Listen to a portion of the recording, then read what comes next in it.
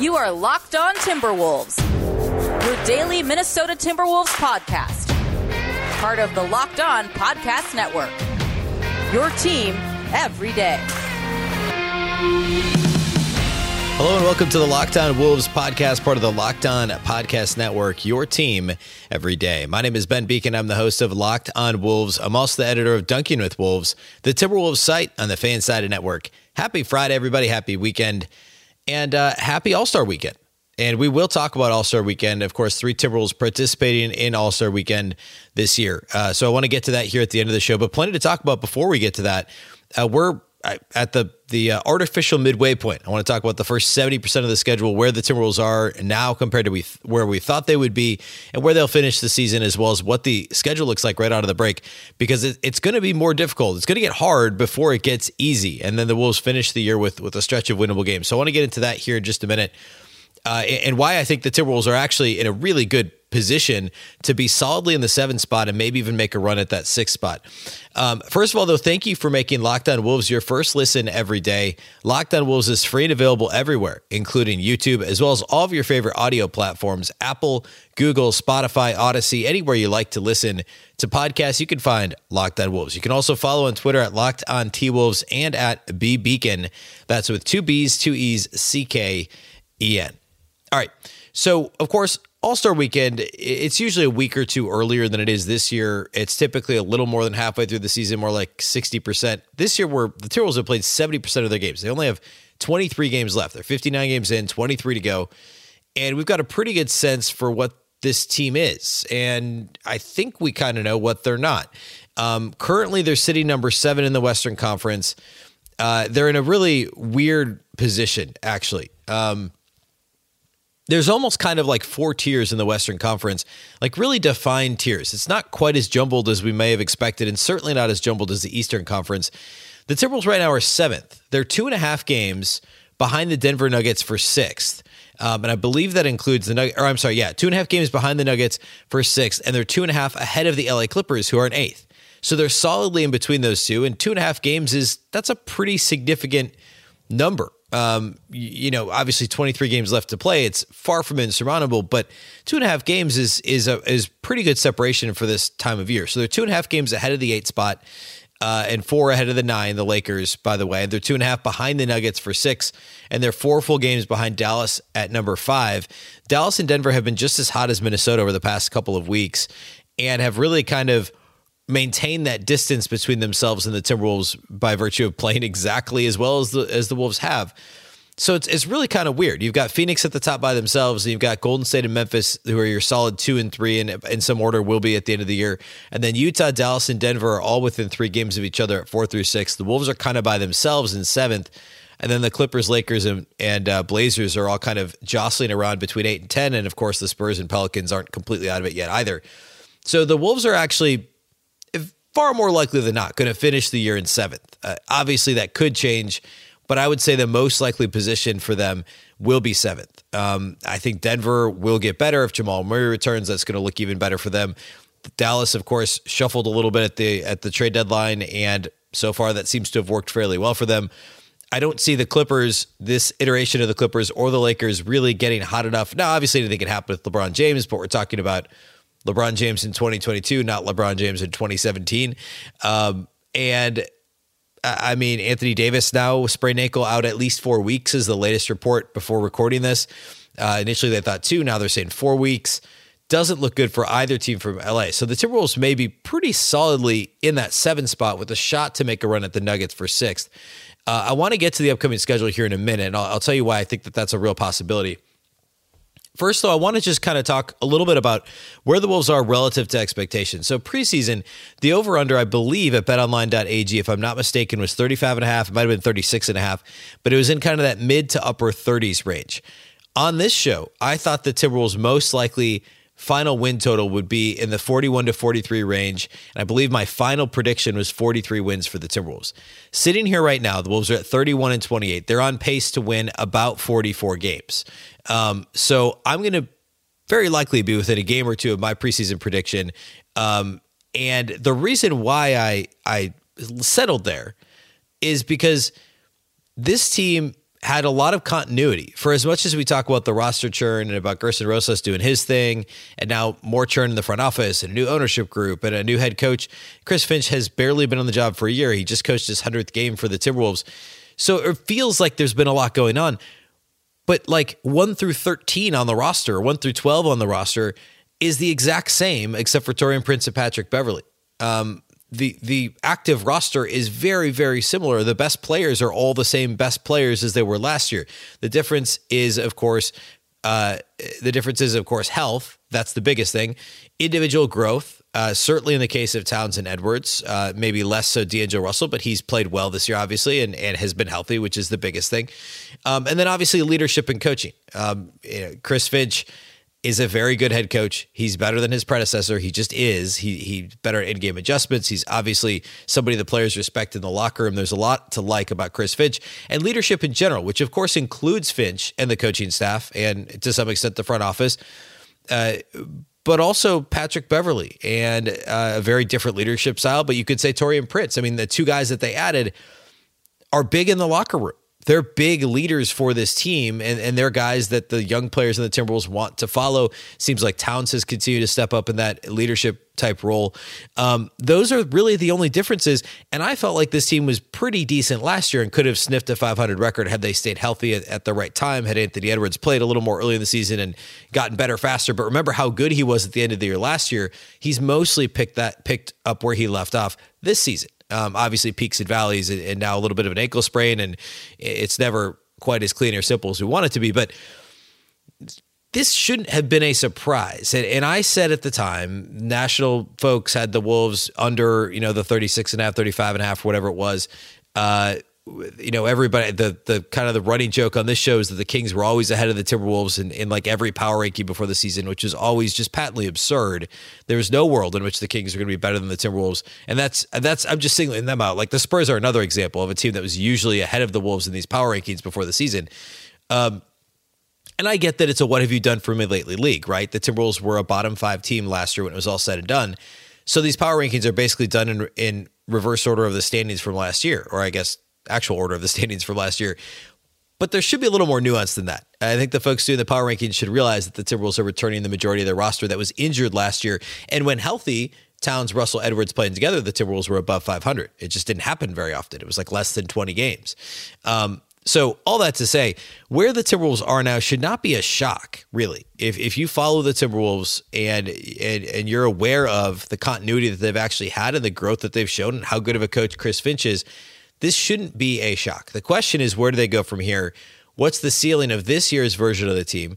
And then, of course, the longer-term question is, what does that mean next year? I mean, next season, there's a lot that could change during next season. Expiring contracts from D'Angelo Russell expires after next year. Obviously, Patrick Beverley. Prince is a free agent this offseason. Karl-Anthony Towns will be extension eligible. Edwards is, I guess he's still got 2 years left on his rookie deal, but obviously that extension's coming eventually too. So that's a conversation for another day. But what does the result of this season have to do with how the Timberwolves play out the offseason and into next year, looking all the way ahead to the 2023 trade deadline? It all starts with how this season ends up. And if the Timberwolves feel like the core that they have in place can get them past the play-in or past potentially the 6th seed, in the Western Conference. Okay, next what I want to do is I want to look at the schedule right out of the break and as a whole in the second half and kind of predict where I think the Wolves will end up, what the win total could be, and why I think they've got a shot at making a run for the 6th seed when it's all said and done in the Western Conference. First, though, let's talk about our friends over at BetOnline. Football might be over this season, but basketball is full steam ahead for both pro and college hoops. From all the latest odds, totals, player performance props to where the next fired coach might land, BetOnline.net is the #1 spot for all your sports betting needs. BetOnline remains the best spot for all your sports scores, podcasts, and news this season. And it's not just basketball. BetOnline.net is your source for hockey, boxing, UFC, and more, right on down to the Olympic coverage for the rest of this week until that's over, plus just general information. Head to the website today or use your mobile device to learn more about the trends and action. BetOnline, where the game starts.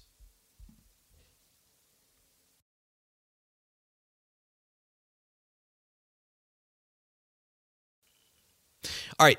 Thanks again for making Locked On Wolves your first listen. It's greatly appreciated. If you do listen on Apple or wherever you do, please subscribe. Please like the video if you're watching on YouTube, and help us out with the review, especially on Apple and some of those audio platforms. It definitely helps us out, get in front of more folks, and it's greatly appreciated. As long as you're making Locked On Wolves your first listen, don't forget you can make your next listen the Locked On Now podcast. Locked On Now gives nightly recaps of every NBA game with analysis from our local experts. It's free and available wherever you listen to podcasts. Okay, let's talk about the schedule out of the break here for the Wolves.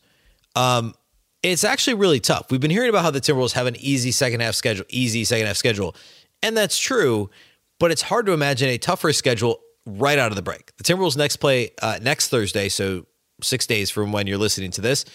They take on the Memphis Grizzlies at home, great, but then they play the very next night, and of course Memphis is second in the Western Conference.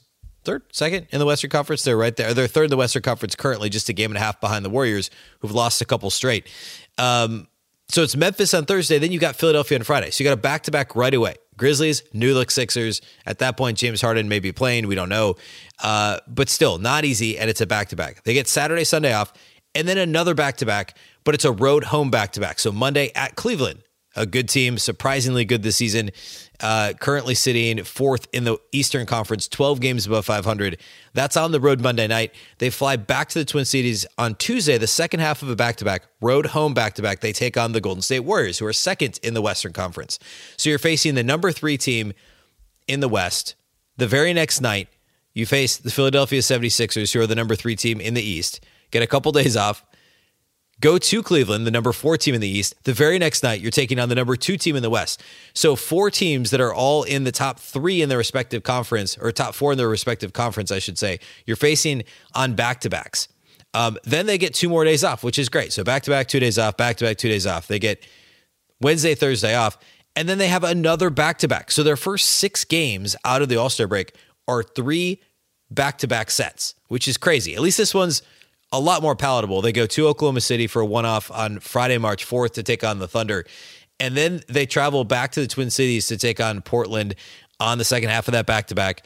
And then Portland plays in Minnesota again on Monday. So 2 consecutive games against Portland. And this is where the schedule really lightens up, because you go from that kind of murderer's row of Memphis, Philadelphia, Cleveland, Golden State, and then you get OKC, Portland, OKC, Orlando. 5 straight games against really cellar-dwelling type teams. I know Portland's hanging around the 10 spot in the West, but the Wolves should at least get a split in those 2 home games against Portland, and really they should win both of them. And then really, there's obviously tough games in there. They face Miami, they face Milwaukee, they face Phoenix again. Dallas is in there a couple of times. But you've also got San Antonio. Twice, actually. You got San Antonio twice. You get the Wizards, who have been struggling. You have Houston once more. So the schedule, once you get past those 3 back-to-backs and those 4 games against top 4 teams in either conference, things lighten up quite a bit. The Timberwolves get Denver one more time. Of course, Denver is who they're chasing for the 6th spot. To a lesser extent, Dallas. They face Dallas twice more still this season and have an opportunity to gain some ground against those teams. So I don't know. I think it's entirely possible the Timberwolves could get to the 6th seed. I said this earlier. I think the most likely scenario is they end up winning 44 games, give or take a game, 43, 44 games. And they end up in the 7th spot in the Western Conference. I think they do stay ahead of the Clippers and the Lakers and everything below them. I really don't think they fall below 7.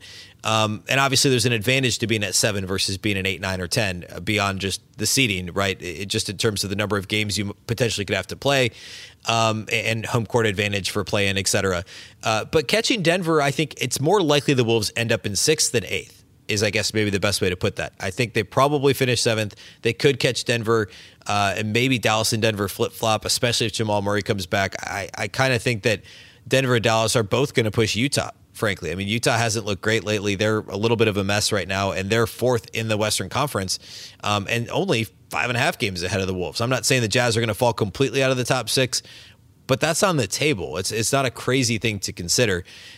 So sitting here right now, I would up my preseason projection of 43 wins. I'd up it to 44, but I also feel pretty good about that prediction. If I do say so myself, I feel good about that preseason prediction. But I'll adjust it up to 44. I'll say the Wolves finish in 7th and probably only a game and a half, or game or 2 games behind the 6th spot, which will probably be Dallas. I'm going to say Dallas falls to 6 and Denver gets to 5. But if that's the case, obviously the Wolves finish 7th. I think everyone's going to feel pretty good about this season.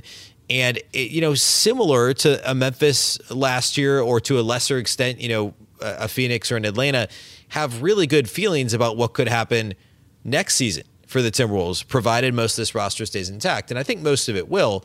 Now, of course, Atlanta has been nowhere near as good this year. They're still below 500. But Phoenix and Memphis have both been extremely impressive. Phoenix is head and shoulders the best team in the league by far.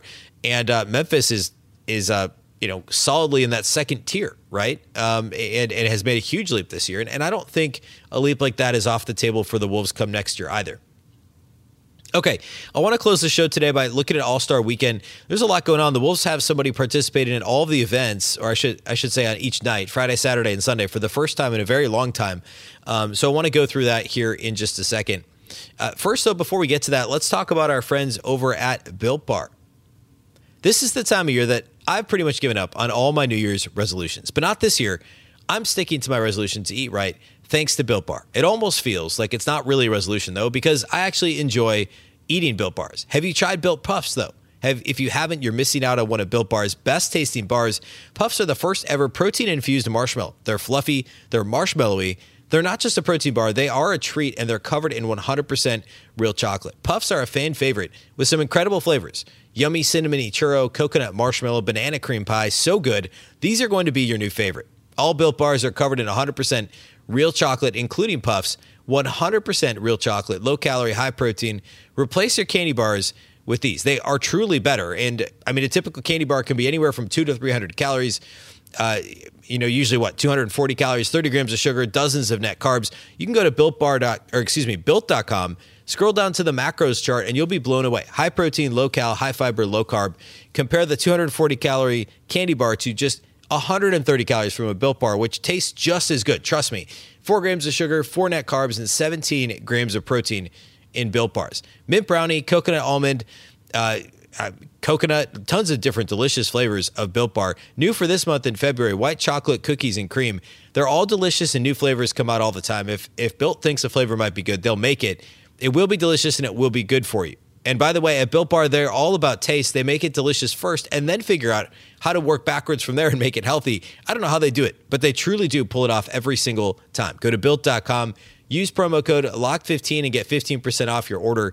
Use promo code LOCK15 for 15% off at Built.com.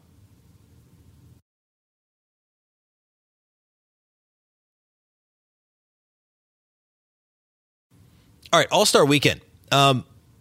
Kicks off on Friday night. The Timberwolves, of course, the All-Star Celebrity Game is first on ESPN, and then everything kicks off over at TNT, all the good stuff. Friday night is the Rising Stars Challenge, and of course, this year the format's different. The Timberwolves have 2 representatives in it. As of this recording, it seems like Anthony Edwards will play. Of course, he sprained his ankle Tuesday, missed the second half in overtime of the Wolves' win, but he did play Wednesday, even though he didn't play well and didn't look comfortable. He did play, so all indications are that he would play on Friday night. Of course, this year, instead of the 2 teams, rookies, sophomores, or more recently Team USA versus the World, it's 4 different teams. There was a draft done by NBA legends, Team Worthy, Team Peyton, Team Isaiah, and Team Barry. Of course, Rick Barry, Isaiah Thomas, Gary Payton, and James Worthy. And the way this broke out is Jaden McDaniels ended up on Team Peyton, and Anthony Edwards ended up on Team Isaiah. They're going to play a tournament. The winners and they're going to play to a set number. What is it? I think it's 50 points. So whoever's matched up in the first round will play a game to 50 points. The 2 winners then play a third game, the championship, to play to 25 points. So I don't think they've said which team is playing which at this point. I think that's going to be a random draw, if I'm not mistaken, because like it says Team A and Team B, but I don't see any letters assigned. So we don't know yet who's playing who, but hopefully McDaniels and Edwards get to play each other. I think that'd be a ton of fun. And also this format allowed more players to be able to participate, which is always a good thing. So that should be a lot of fun Friday night. There's also the Clorox Clutch Challenge, which is essentially a shooting competition on Friday night. No Timberwolves in it, but that's kind of a new thing and should be fun as well. Saturday night, is, of course, All-Star Saturday. All the stuff that comes with that. The skills competition, which looks a little different this year. The three-point contest and the slam dunk contest. Skills competition this year is Team Rooks, which will have 3 rookies, Scotty Barnes, Cade Cunningham, and Josh Giddey, against a team of 3 Cavs players. And then Team Antetokounmpos, which is exactly what you think it would be, which is the 3 Antetokounmpo brothers, two of whom, of course, are on the Milwaukee Bucks roster. But that'll be the skills challenge, I guess, 3 teams against each other. Three-point contest, Karl-Anthony Towns is in that this year, of course. And of the list of 8 guys that are participating, only 2 of them actually have better three-point shooting percentages than Towns to this point in the season. That's Desmond Bane and Luke Kennard of the Clippers. Bane, of course, of the Grizzlies, Kennard of the Clippers. Everybody else is actually shooting worse than Towns from outside the arc.